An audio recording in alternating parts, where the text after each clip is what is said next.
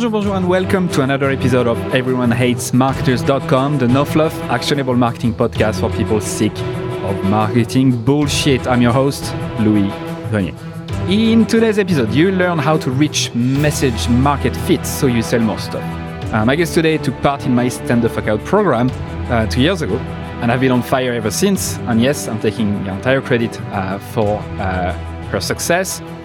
She's a recovering translator, a crossfitter, an extrovert fluent in 4 languages, almost. She helps scaling SaaS and B2B companies simplify their message, attract more perfect fit customers, and get better results from their marketing. So Diane Weredu, welcome. Thank you. Thanks for having me. So isn't messaging just copywriting? Great start. No. Is the short answer. So yeah, it's a good place to start because there is a lot of ambiguity around messaging right now. And I think that's the big kind of elephant in the room, that many people confuse messaging with copywriting. I make a very clear distinction that, put simply, messaging is what you say about your product, your service, your solution, your company. And copywriting is how you say that message. So messaging is the how, and copywriting is the what. No, messaging is the what, and copywriting is the how. So messaging is really kind of, it's all about identifying the most important things about your company, your product, and why that matters to your audience. So your messaging is going to be informed by your unique positioning in the market, right? Your company mission, your goals, your values, the value that you provide to your customers. And once you have that core messaging, then it can be told in different ways, right? So depending on the channel, the audience, and that's really where copywriting brings your messaging to life. Okay, so in terms of orders, it's roughly positioning, messaging, copywriting. Yeah, exactly. And I mean, I like to think about the kind of messaging strategy in that way, that it's like this triangle. Like at the base, you have your company, your strategy. Above that, you have your positioning. Above that, you have your messaging, and then at the top, you have like the copy and the words on the page. Okay. What do you do if you come across a company that has a shitty positioning and you have to work with them? I generally don't. So I mean, for the work that I do specifically, there are a couple of caveats, right?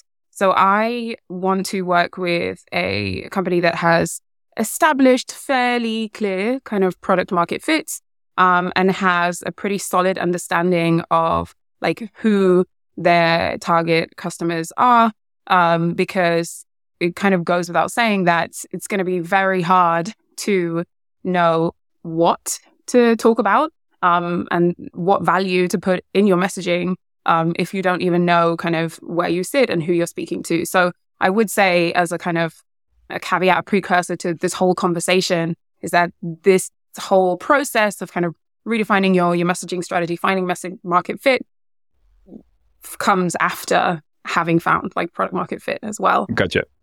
So obviously we're not going to cover that today. That's not the point of this discussion. So we'll start with, like, we talk about messaging, message market fit and stuff. But isn't messaging just as easy as using your customers' words? Oh, you're really trying to poke the bear today.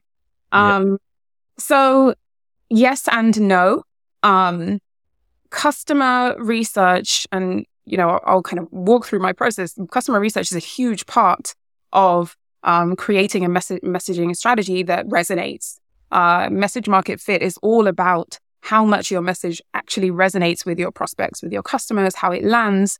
And obviously, to do that, you do need to go out and speak to your customers and kind of bring in their language and use their words. But it's not enough to just pull words out, or Louis said, I'm like really struggling and frustrated with my kind of project management tool, and then just slapping that word on the page. You have to kind of go a layer deeper and actually kind of analyze through a bit more of a critical lens. What are the signs that a company's messaging is kind of shit? There are quite a few. Firstly, I would say it's quite hard to actually know, or it's quite hard to kind of see the signs, the telltale signs as a founder, as a marketer. I've noticed myself this kind of syndrome, which I call like the founder funk, that a lot of companies I work with, they're kind of too close to their product, right? Like they're in the trenches, they're working on this product, they know everything inside and out. And it's almost like, when you're inside the jar, you can't see the label, right? So it is quite hard to actually see those signs. So before we kind of walk through why your messaging is shit, I just want to kind of give people that peace of mind that it is quite hard to actually notice these yourself. A couple of telltale signs, I guess, are, well, one, that prospects don't get what you do.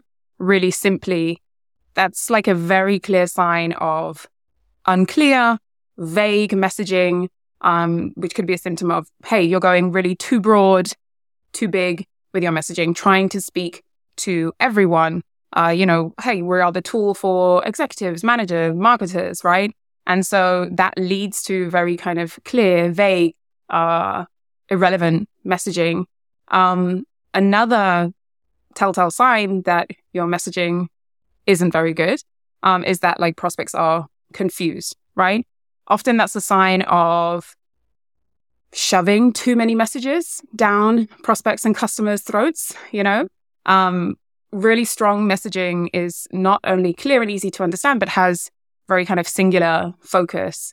I think there's like this kind of concept like the Miller's Law, which is that, people can only retain, I think it's 7 messages at one time. I kind of take, so I take this further. I have like Diane's Law, which is people can only retain like 2 to 3.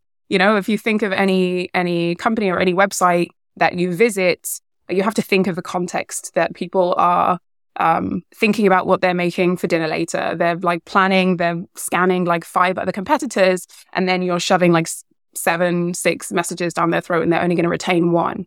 Like, what is that? And not having a very clear focus. That often leads prospects to kind of be confused. And I think another key telltale symptom that your messaging is not really hitting the spot is that prospects just aren't interested or can't really see why your product is suitable or relevant for them. So, for example, this could be that your messaging is very self-serving, right? So it's all me, focusing on the product, but actually forgetting about the audience and forgetting to translate your messaging into the benefits for your customers. And I think one of the key kind of tenets for strong messaging is remembering that your customers don't care about you as a company or a brand. They care about themselves. They care about how you can help them. And so good messaging, let's talk about the flip and not just rubbish messaging. Good messaging is relevant. It's created around the needs of your audience, and it's kind of based on not just you and your vision, but also like research as well. Great. Thank you. So 3 telltale signs: they don't get what you do, they are confused, or they can't see why it's for them, right? Which I think is a good summary. Just as a side note, I think for folks listening to you speak, they'll realize how you've positioned what you're saying in a way that people understand pretty fast. So you talked about the founder funk as a very quick way to say, it's not your fault, founder. It's not your fault if your messaging is shit. You're just too close to the product. And therefore, I'm not pointing the finger at you. It's just normal that you can't see, you can't read the label inside the jar. And this is a very, very strong and good way to get people on your side while talking about pain points, needs and stuff without making them feel guilty, because you can actually trigger some pretty strong response if you just say, hey, it's your fault, you idiot, So I just wanted to say that. Yeah, I mean, I guess I'm trying to not just talk the talk, but walk the walk as well. So, we're talking about messaging and having a clear kind of narrative or context in which your business operates is a key part of having a strong messaging strategy. And so, not just pointing the blame at like what you're doing is rubbish, my service or my product is the solution, but it's like taking a step back and thinking a lot bigger than that as well. And you're also wearing a hoodie with a French word on it, so ticking all the boxes. Do you like today. it? J'arrive. Yeah.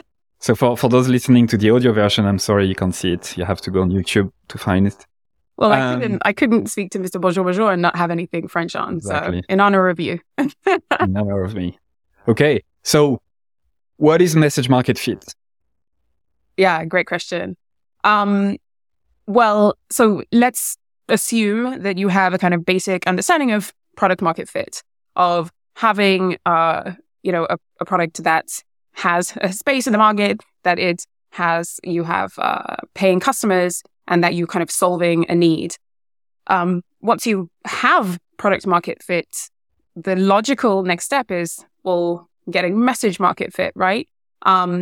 Your product can only take you so far, right? You can have the best product in the world, but if you can't like cut through the noise, it doesn't matter. So message market fit is all about clearly articulating the value, the uniqueness of your product in a clear, relevant, and differentiated way.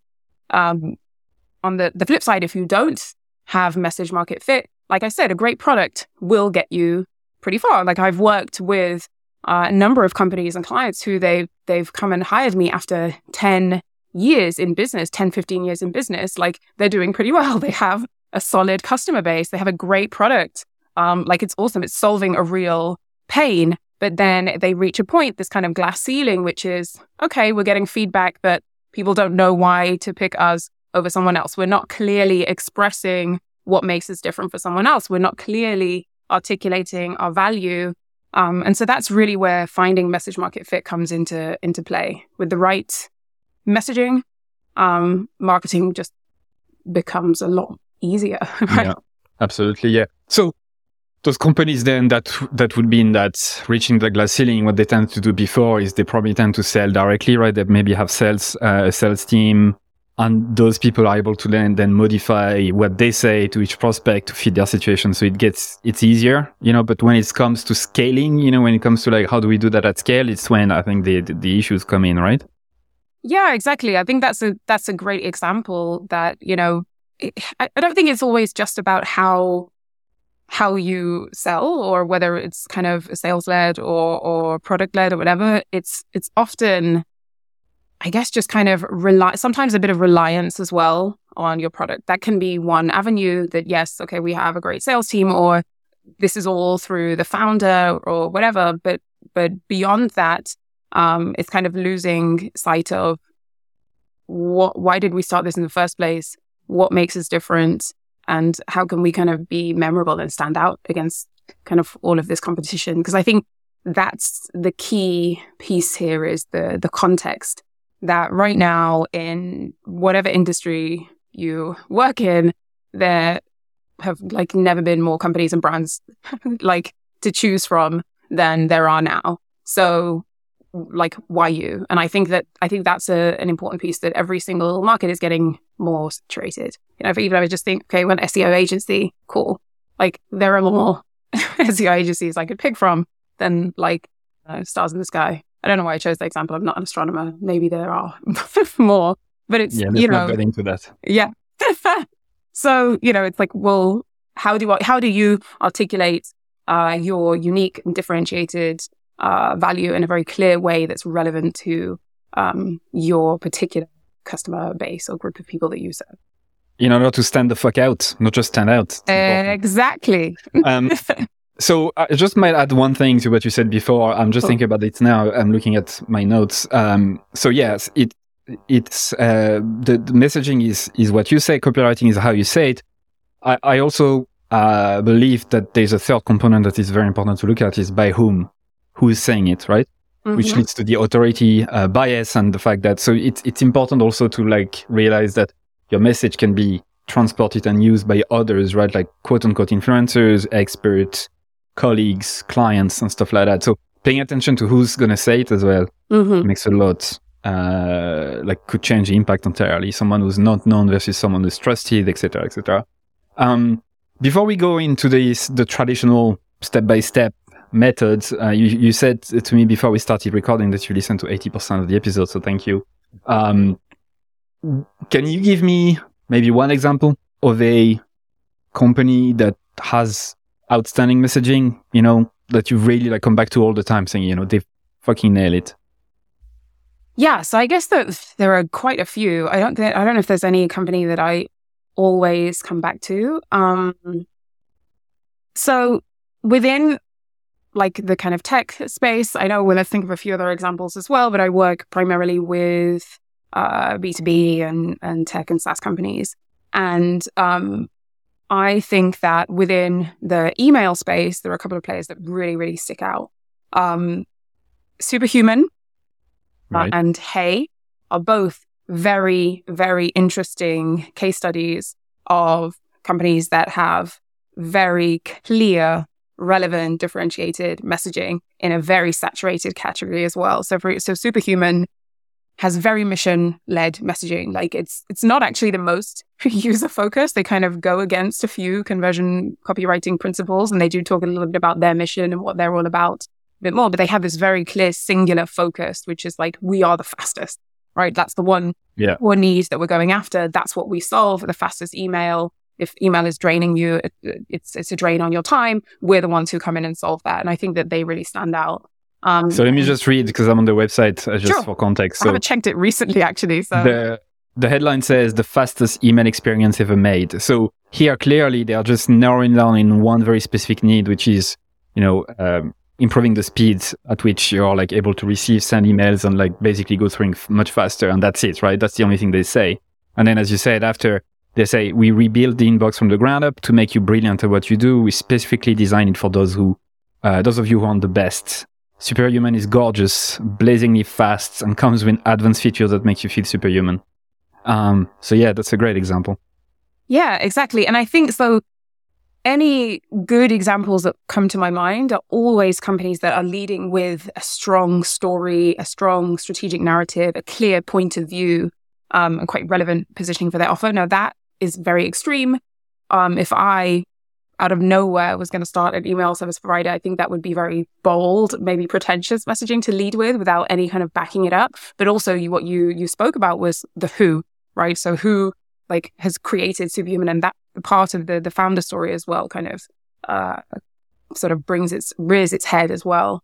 And the other one, sticking with email, because hopefully I guess all marketers use email, so it's a relevant example, is Hey Email, by like the founders of Basecamp. They have very interesting messaging, again, because it's a very strong strategic point of view, which is the kind of classic email was broken, it was crap, this is why it's crap, we're coming in and this is why we're better.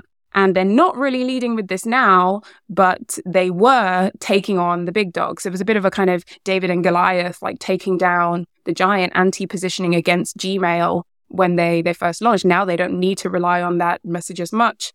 But that was I think that was a very kind of interesting messaging strategy as well.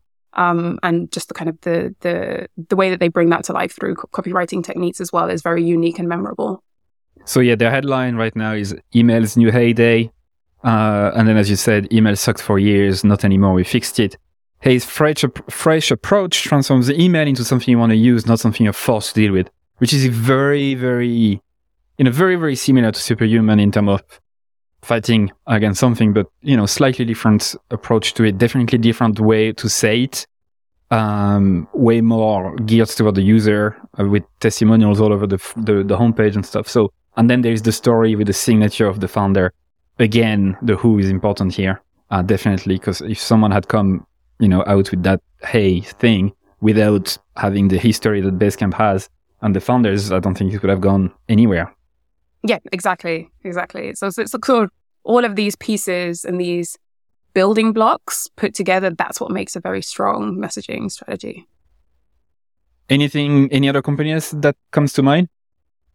I mean, a big classic example that I always reference is Patagonia. Quite an obvious one, but for obvious reasons, like that they come to mind because they have a very clear, and again, this is more of a B2C example. They have a very clear story and mission, what they're all about, which is kind of giving back to the planet. They actually on what they say as well, which is really important, because building a messaging strategy, you're not just kind of plucking it out of thin air. Like I mentioned earlier on, your messaging strategy is informed by not only the value that you're delivering for your customers, but also the kind of change that you're trying to make and your positioning in the market and who you want to be. And so all of their messaging is very, very interesting. I mean, was it 2 years ago or a couple of years ago around Christmas, they changed their homepage headline to "Give a Damn." And it was the whole kind of campaign was don't buy anything new for Christmas. Just like regift or give back, or don't buy anything from us at Christmas, which is like a huge and a very bold stance for like an e-commerce or a retail company to take. And you can only use such bold messaging if you actually have a bold mission or like stance, right? I think they're a great example as well. So there's one I just love to come to, which is Karen's Diner, which is actually, I'm not going to explain what it is. I'm just going to read the headline. Great burgers and very rude service. Get ready to live out your Karen dreams. We hate good service. Rated 1 star by us. This will be the most fun you've had eating burgers ever. And so they introduce the concept. So yeah, it's a chain of restaurant where the waiters and waitresses are insulting people, and it's really fucking fun to see. And they're going viral many, many times over on TikTok and wherever, because it's really fun actually. So I love this kind of stuff. But as you said, you can't really untangle positioning, the mission, or whatever else you want to call it, with messaging, right? Like it really goes on in hand. If you have a good one, then it gets easier. So I guess we can start talking about this. So let's imagine we are pretty much in the sweet spot of the type of companies that we need to kind of assess their message market fit and start improving the messaging. So maybe they might be founder led, as you said before, they might feel this kind of founder funk. I'll let you kind of pick the scenario, and then we can go through a little step by step of how we would help them, or how you would help them. Mm-hmm. Sure. So you want to kind of take an example, or just kind of dive into fictional or real or whatever, like just to illustrate the steps. So, the typical company, the typical situation they are in, so we can really pick something that just fits. Mm-hmm. Yeah, definitely. I mean, so the kind of companies that I work with, like I said, there are a couple of assumptions you need to make: that you have pretty clear product market fit, you have paying customers, you have a kind of solid idea as to who your target customers are.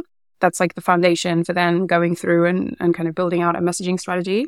I think an example of a company that I worked with last year. I worked with a kind of UK-based tech company. They were a digital asset management tool, which is not something that everyone knows or is aware of, but it's this kind of place to kind of store and search and collaborate on your like visual assets, right? So all of the images that you have, maybe for an e-commerce company, and you want to be able to kind of browse and publish them. And they came to me really kind of struggling with separating one company from like another brand that they had, and really kind of figuring out how to differentiate, how to actually pull their differentiators to the front of their messaging, and how to kind of clearly explain what they do in quite a kind of a tricky industry. So maybe that would be a good example. Absolutely.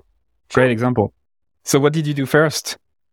Yeah, so step one is document and evaluate your existing messaging and your existing beliefs, right? Okay. So that's the place that we want to start, is by taking a look at your current messaging strategy. We want to get a handle on what's working, what's not working, what are the inconsistencies? Are we clear on our story? Is everyone telling a different story?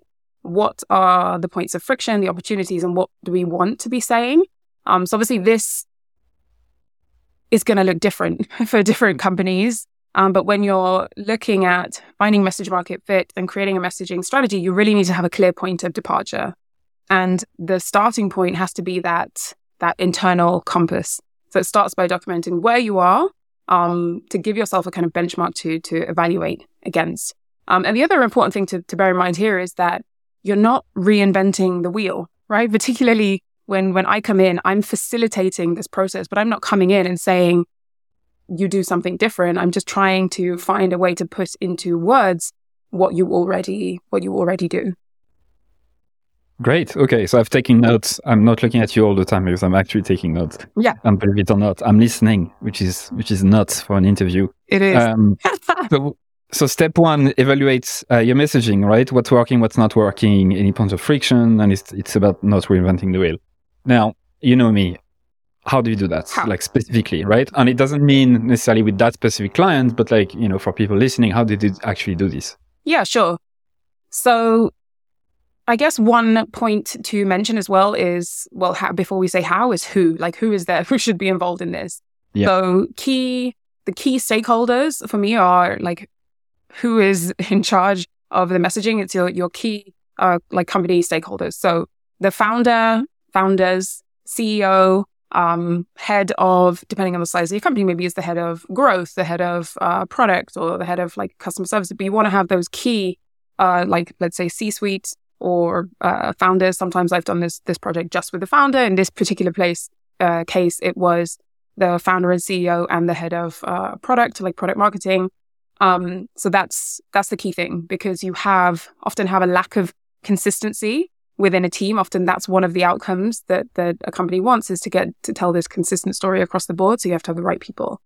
And then how is working through like a series of evaluative questions. So the method that I use is that starting one with a questionnaire, asking questions about your current messaging strategy, and then following that up with an in-person discussion or brainstorm that I facilitate, so that we can kind of work through those answers and discuss them and find out where we're at right now. What would be the top 3 questions in your questionnaire? So I think it's easier to kind of work through the themes rather than the existing questions, because the questions that I will always ask need to cover one, questions about the company and brand, like philosophy and the vision. So why you exist, what's the kind of change that you're trying to make. So really the kind of existential, I can't pronounce that, the existential questions that you should be able to answer pretty easily. And if you can't, then that's already like a bit of a challenge, number one. Questions around like your positioning, right? Your story. What key problems do you solve? What are you positioned against? A great question I love to ask at this point is, what do you hate in your industry? And often all of those key stakeholders like hate something very specific. Like yours is very clearly fighting marketing bullshit, right? It's very obvious that what you're positioning yourself against. And that's a great question to ask. Also, getting an understanding about your customers. Do we have a strong understanding of our customers? So not getting super deep, but do we know their top 3 challenges, the fears? What are the key obstacles to saying yes? Do we understand the triggers? And then I also ask a few questions about the kind of brand and voice, and how are we coming across now? How do we wish we were coming across? So it sounds very extensive. It's not crazy. We just want to get a baseline understanding across those areas, particularly for me, because as an external facilitator, I also need to get up to speed on what's working, what's not. You internally as a team is a very useful exercise to kind of critically evaluate where you're at. And I also like to split this out into like written before a discussion, because I just think thinking this through, having a bit of time allows you to kind of evaluate a bit more critically. And it gets everyone involved. It kind of gets buy-in as well, which is really important at this stage. Yeah, agreed completely. What do you hate about the industry is my favorite question of all time. The cliche question. Definitely very good. Okay, so if we are in a situation where we don't hire consultants and we need to do that internally, how does one kind of get into the meaty answers? Like, what triggers them to buy, and all their fears and obstacles? Like, what do you recommend then? At this stage, I think the important part is not overthinking it. Like at this stage, we're just evaluating like, what are our beliefs? What do we think? And if you are a founder, if you are the sole marketer, like you should have a baseline understanding or a baseline reaction and answer to these questions. They're in later steps. Don't want to get ahead of myself. Probably, you've guessed, there's going to be a bit of research involved. So don't get too stuck here. Just answer like, what do we think? Because it's really important to have this this baseline to kind of return back to and say, okay, this is what we thought, this is the reality, and then what the outcome will be. But yeah. Cool. So what's next step? We have that, we have the data, we have the lay of the land, the audit. Oh, by the way, now before we go into the next thing, you said what's not working, right? Like identifying what's working, what's not working. How do you do that? Yeah. So when I say what's not working, I usually mean, I think it's a bit easier because when I'm working with a company, it's one of the first questions I'm going to ask you is like, why do you want to evaluate your messaging strategy? And usually it will come from a different place. So it could be that, for example, we're losing a bunch of clients, we're losing a bunch of customers because they still going to a key competitor and they can't see like why they would choose us. But I think that's really about like, what are your core goals, or what's the key outcome for you? Or for some companies, or for in this example, it could be that like internally we're just not aligned. We're all saying a different thing. We're not clear on the value. So I think when you say kind of what's working, what's not working, just answer about the stage that you're in right now and what's the problem that you're trying to solve. Yeah, I think it goes back to what you were saying earlier about the issues with wrong messaging, right? Like people don't get what you do, they get confused, they don't think it's for them. And yes, typically it's like when they're like this, when they're like, they really are in pain because, as you said, customers are going to a competitor. They get questions all the time about what the fuck are you doing, or do you do more? All of that. So we covered that. Mm-hmm. So that's we can go to step 2, I suppose. Yes. Yeah. So then we have the audit. What do we do? Awesome. So next, the first step was looking internally, right? It was just evaluating from us. The next 2 steps are about like externally kind of going out and validating in the market. So step 2 is find out what your customers are saying, right? So this is a really important step. I know everyone says, speak to your customers, sure. But what we're trying to do in this phase is actually listen and really understand. So what you want to do is perform voice of customer research. So the voice of customer is really just the way that your customer talks about your product or service. And so through voice of customer research, what we're trying to do is discover your customers' wants, their needs, their emotions, the way that they express this, and all with the express purpose of providing the most value in our messaging, right? There's this quote that I love from Robert Collier, I think. So it's like, he's an author, an OG copywriter from like early 1900s.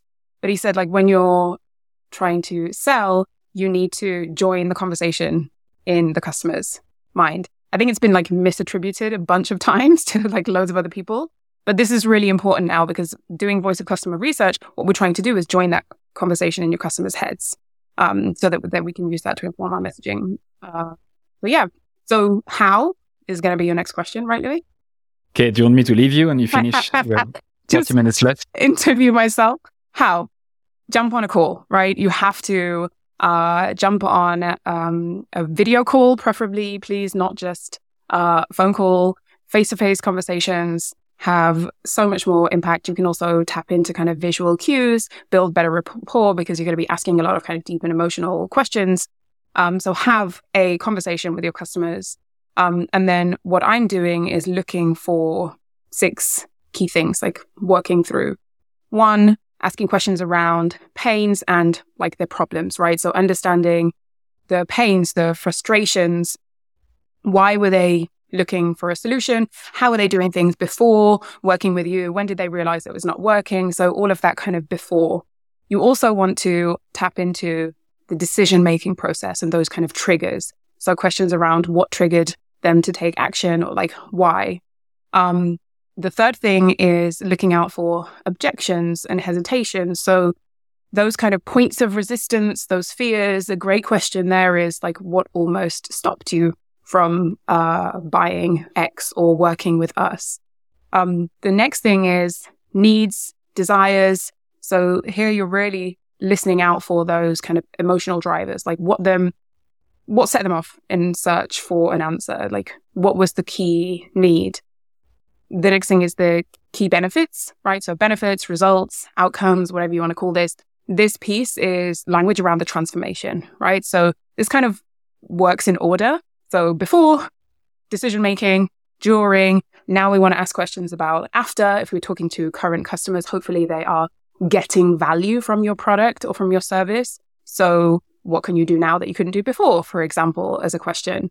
And then the sixth and final key area or theme that I really want to unpack in this kind of customer conversation is moments of delight and value. And that's really important. I want to unpack the highlights, like what are the things that they appreciate? What are the things that, what are the differentiators that your customers see or that, they think that make you different? And that's a really key piece, particularly for messaging, because what's important to remember is that this conversation is not just questions about your product. It's not just like, which feature do you love? No, it's understanding the mindset of your customers and that whole process of looking for a solution, like you're solving a problem and getting value from it. How do you spot emotions when people talk to you? So, great question. I guess a couple of different ways. One, purely the language that is used. You're going to spot sort of descriptive language, adjectives, kind of a little emotional triggers. And also you can, if you're on video, kind of tap into emotional, like visual cues as well. But usually it's those kind of just a bunch of adjectives, right? If I'm saying I was frustrated by X, then that's a clear indication that there's an emotion. But I think to really make sure that you tap into emotion, the key thing that I like to do is follow-up questions. So, I have a script. I have a list of so many questions that I always go into customer conversations with. I'm not one of those people who likes to just go with the flow because I've got a goal. Like I want to learn X, Y, and Z. So I want to go in with a framework and a strategy. But the most important part is not necessarily the question I ask. It's the follow-up. So if you give me a simple answer, let's go back to this example that we're talking about, right? Mm-hmm. Which was a kind of like visual assets. How are you managing let's say all of your different, like your podcast covers, or in the example that I was talking about, this kind of digital asset tool. So I'm speaking to a client and saying, well, how are you managing like your visual assets now? Like, where are they? What's the problem? And they say, well, we're using like Google Drive, or they're then in this other place. And I can't find the picture that I'm looking for because the file of the name file is like xz.png. And they say like, oh, that was a mess. And then I would follow up and say, okay, but what was frustrating about that? Or I'd follow up and say, what do you mean by a mess? Or what did that mess look like? And then usually that follow-up question allows the interlocutor, like the interviewee, to kind of unpack in a more descriptive and like flowery and expressive way. Right. So if people curse, if people move a lot and they really get animated, right? Like they really relieve it and it annoys them. It's always a good way to double down on. So I don't know how many steps you have in the process. Okay. So there's one thing in particular that I'd like to dive in. Sure. And maybe we can like cover the steps briefly in case it's, later on. But I've never, ever come across a messaging map or like basically a document, a one-page document or two-page document, simple document that highlights your messaging that made sense to me, right? So I found many, many templates, but they are either too shallow or they're just way too specific and they focus on personas and bullshit that, doesn't have anything to do with why people actually bought. So what I'm curious about is how do you put together a messaging, the structured way that you put it together so that whoever else gets the insights, like how do you function when it comes to that? Yeah, that's a great question. So that's the final step, I guess. Right. So like, let's kind of list these out high level so then we can kind of break down the structure. And if we want to, we can go back. Because again, this is not rocket science. Obviously, sometimes it can feel a little bit overwhelming, but it really isn't. Like, I'm trying to break this down as simply as possible. So step one, we said, document, evaluate the current state of your messaging where you are. Step two, go out and find out what your customers are saying, right? Then step three, go and find out what your competitors are saying. So I can unpack that a lot more, but really there it's like perform a competitive messaging audit, find out what is being said about the offers, how they're saying it, what's not being said. And the purpose of that is also not to sound the same, but also to kind of find opportunities and roads that haven't been taken to kind of place yourself. So we can unpack that a bit more. Step four is obviously now you have all this stuff, you've had these conversations, you have these themes, so it's really filtering your findings, right? So really narrowing down your messaging focus, creating a kind of prioritized messaging map. I don't want to really name things here because everyone on the planet has a different name for different stuff. So it gets quite complicated, but just you want to kind of map out the themes, the priorities, the top values that came up in this research, right? And then that final step, and that's what you were talking about there, is like, how do you put this together? And this is kind of, the way I like to look at this is kind of laying out messaging building blocks. It's almost like you're putting pieces of a puzzle together. So a messaging strategy is you're kind of working through the layers and then laying each building block on top.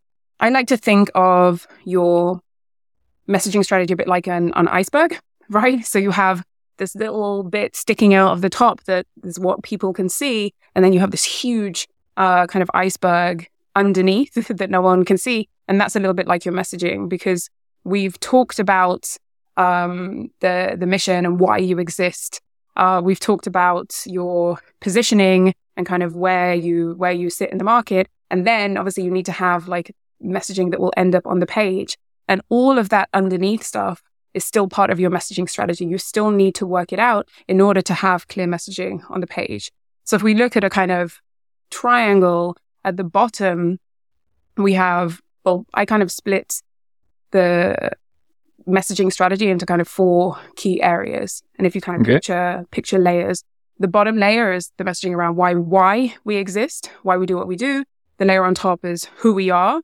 The layer on top of that is what we do. And then the layer on top of that is how we say it, right? So that's kind of how I build out my messaging framework and put each of those blocks into kind of what I call a messaging playbook, right? So that can take whatever format, whether that's a slide deck, whether that's a Google Doc, whether that's in a Notion table. Like, the format doesn't really matter. What we're doing is just creating building blocks and messaging elements that then form the basis of your messaging and that you can use to create kind of copy that resonates. So I can kind of go through those elements. Well, so the why we exist, who we are, what we do, I think is pretty self-explanatory. And I think it's really something that, obviously they need to work through, but I don't think that's the most groundbreaking thing. Mm-hmm. However, the last one is, I think, where probably the meat of it, the details is where it's at, right? The how we say it is messaging. So what do you typically put in there? Like, how do you typically transform all of those insights into this kind of, this is how we're going to say it? Yeah. So the key, if we've got those key pieces underneath, so we've got, we know the foundational brand company layer. We know we have a mission, purpose. We know the goals, what we're trying to achieve, the who, the positioning. And again, this is still all part of the work that I do with my clients, is getting clear on this. So that's why I'm kind of like drilling this home. And you kind of use different frameworks along the way. So for example, the who is really the context and like the strategic narrative and the story. That's a key part of your messaging strategy. So before jumping ahead to how, have you pulled out a clear story that kind of guides your business activity? And I use other frameworks to build this as well. So for example, I think you've had Andy Raskin on the show a while ago. He has a great framework for building out a strategic narrative. And if you go back to that first step, which was what do we think we're all about? What were we trying to position ourselves against? And then we map that against what were our customers saying? What are the things that they value? What do they hate about the competitors? That helps you put this together in a very clear story. On top of that, the what. This is building out a clear value proposition, right? So the value that you bring to your customers, how you solve their needs, why they should care. Again, this phase is going back to what did we say? What did we think? What are the key values? And what's come up in the research? And now blending those together and making sure that we have a clear value proposition that is both relevant, is differentiated based on all of the research and the findings, but also maps back to what we're all about. And then the layer that you're asking me about is, okay, how do we express that? Now, the key parts that I always want to deliver here are, one, messaging pillars, right? We have to have clear messaging pillars so that we can have a kind of singular messaging strategy. If we go back to the example of Superhuman would not have been an example that would have come to mind if they were the fastest, smartest, most efficient, most beautiful, most everything tool out there, but they've honed in on a core messaging pillar that no doubt is also reflected in the value that they deliver for their customers. So messaging, yeah, sure. But by pillar, do you mean priorities? Like, this is the number one thing we'll talk about everywhere. Like, how do you define that? Yeah, exactly. So I kind of define a messaging pillar as the core concept or core theme that you own in your customers' minds. So the key themes that set you apart. And again, it goes back to partly answering that question in the beginning. What are we all about? What do we want to own? And then checking that against the market and the research, can we own this space? And what feedback are we getting from our customers? So to maybe make this a bit more practical, let's go back to that example of this digital kind of asset management tool that I work with. A great company called Dash, based out of the UK. And some of the pillars that we pulled together were the concept of being a centralized home, like a centralized hub for your visual images, like this concept and this idea of being a home. Now that was really interesting because it was something that was being reflected back in the messages and the language that their customers were using. It also was an opportunity that, in terms of what their competitors were saying, very few competitors were speaking about this tool in that way, about a place where your visual assets live, right? So this idea of a home was a very key messaging pillar that then they could build out core messages on top of. Nice, great example. So yeah, I'm glad I've asked that because it's always something I've been wondering about. It's very difficult to find anything online that is worth it's sold. So in terms of, I know we're backtracking here, so we're at step 5, but I think it was good to actually get to the end result before we go to the how do you get there. Sure. Because you talked about filtering your findings. So that was step 4, right? Mm-hmm. How do you prioritize the pillars? Like, how do you know the visual home or the home or this key pillar was the one, the first, the biggest? Yeah. So this is, I guess, the phase or the step that has this lesser framework, right? So it has sort of the fewer steps because it comes back to synthesizing all of your findings and making sure you do that in a really clear way to help you with this next step. So maybe if I kind of walk through how I filter the findings, it might help people understand how I can pull out those themes. So let's think about the voice of customer research that I've done. I've interviewed a bunch of customers, great fit customers that have talked through their pains, their needs, their desires, their objections, their hesitations, all of this stuff. What I do is go through these transcripts, word by word, and pull out messaging and phrases that are interesting and put them. So I actually work in an Excel. I have this huge framework with 7, 8 columns, 7 or 8 separate sheets actually. So I build separate sheets and I kind of list out the messaging and I tag and highlight the theme, the key theme based on the words that are used. So someone said, oh, this is just great. I can just log in to this thing that houses all of my photos and images. Cool. So I'm going to copy and paste that messaging, put it into an Excel. And then the theme there is this idea of a home, a centralized hub, etc. And after you've done this process, you can then look through and kind of prioritize and look at how many times things were said. So look at the kind of quantitative side of things, but you can also look at the kind of qualitative side of the messaging, like what was said that was really interesting or really like sticky, right? So something that's really memorable. And at the end, you kind of walk away with this clear, sorry, I'm using my hands loads for a podcast, so no one can see me. They can't see it. They can't see it. Walking away with this like clear list and prioritized list of messages and themes. So now when it comes to building out messaging pillars, what you're going to do is it's just looking at what did we say? What do we want to stand for? What are the opportunities? What is our value proposition? Because remember, this is the last layer. So you should have clearly worked out, you should have clearly listed out your USPs, your differentiators, clearly listed out your goals, written a story as well that kind of guides your business activity, like the one that I shared before about messaging, that it isn't you, that it's like really tough to do this. You've got a clear value proposition. And now what you're doing is filtering all of the feedback that you got into the most prioritized messages that you think you can own, but also align with the key value that your customer is getting from your product. So the intersection of basically who you are, what you believe in, your differentiator, and what people say, right? And like the sweet spot between the two. Exactly. Yeah, exactly. So if let's go back to that exact example of the kind of digital asset management tool. I said one of the key themes that we came up with is this idea of like it being a centralized home, centralized hub. One of the other key themes was speed, right? So speed is a very simple benefit or value, but it came up in every single conversation, and it is a key value that they're delivering, because a lot of their customers before were not necessarily using competitors. A lot of their customers were just storing all of their visual assets in Dropbox and in Drive, and it's really clunky and it's really slow. So speed was a very key messaging pillar they could own.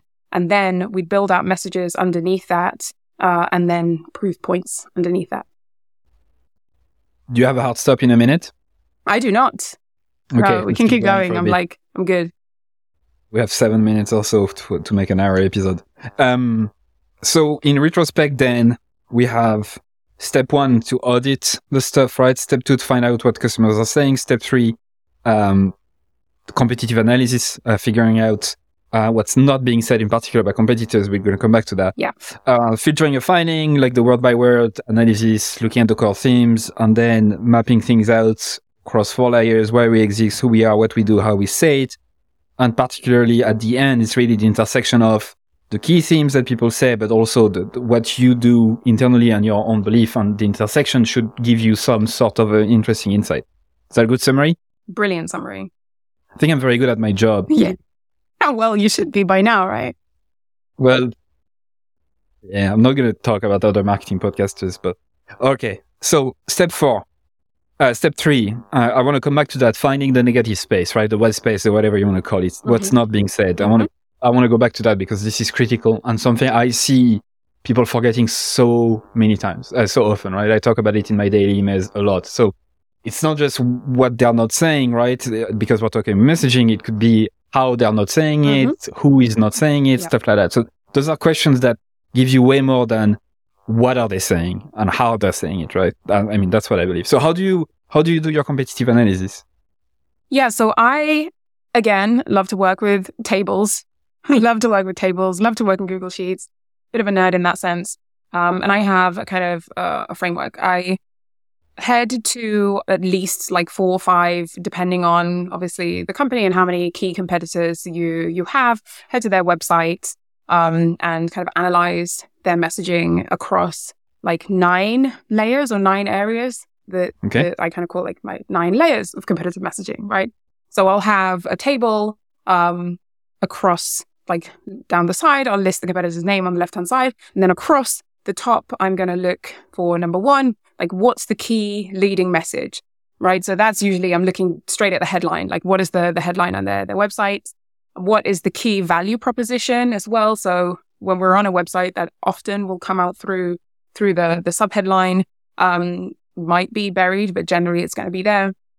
I'm going to look at what are the top benefits, the key like top 3 benefits that are coming through their messaging. Also, what are the key features? If, features in that sense, if we're looking at a tool or a service, what are the key features of that service?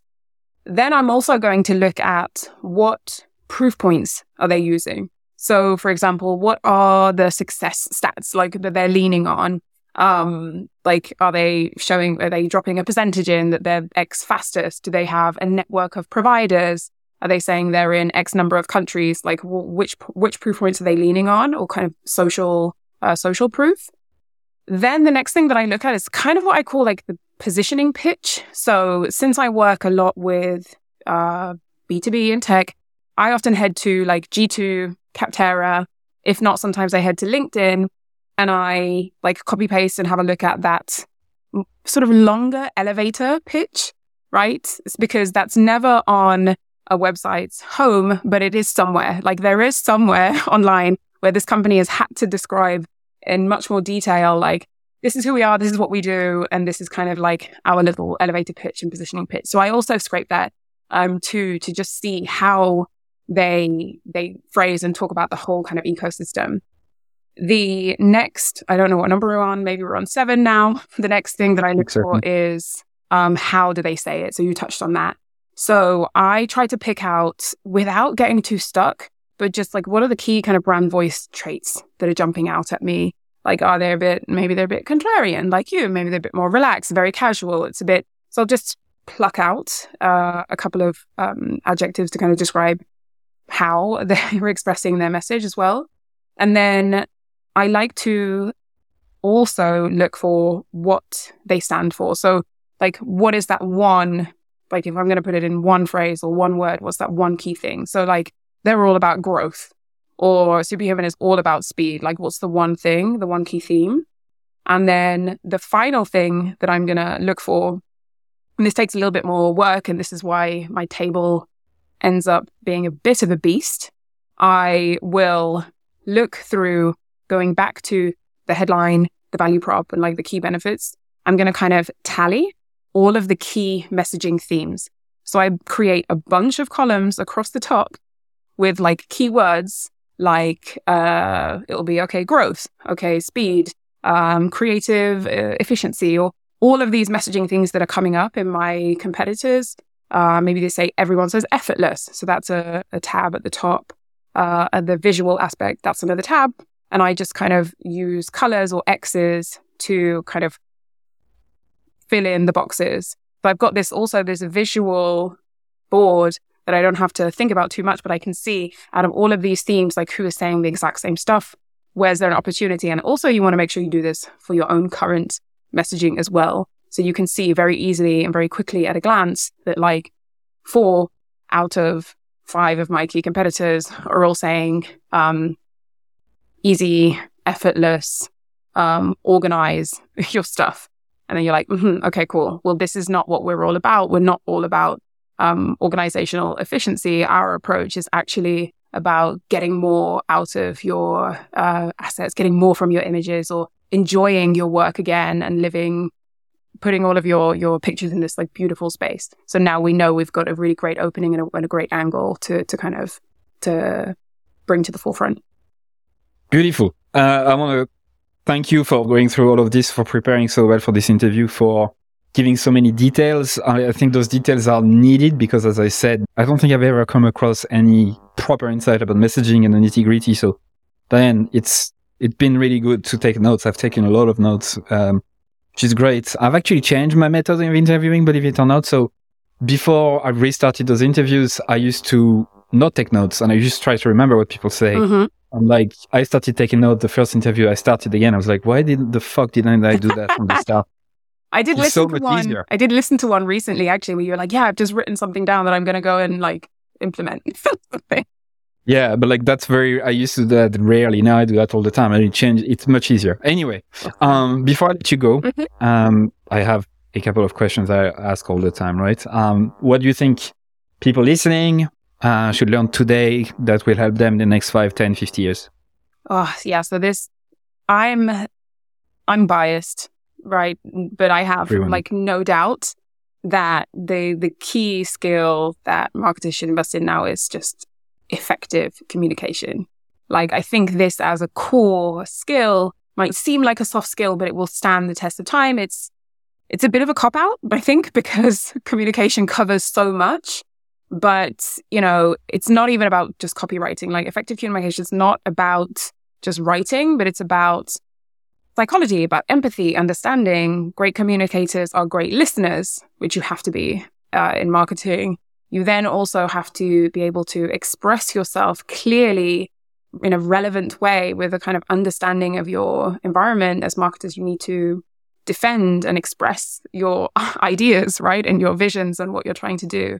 And then, of course, to persuade, right? So I just think effective communicating well is a key skill. It's a life skill.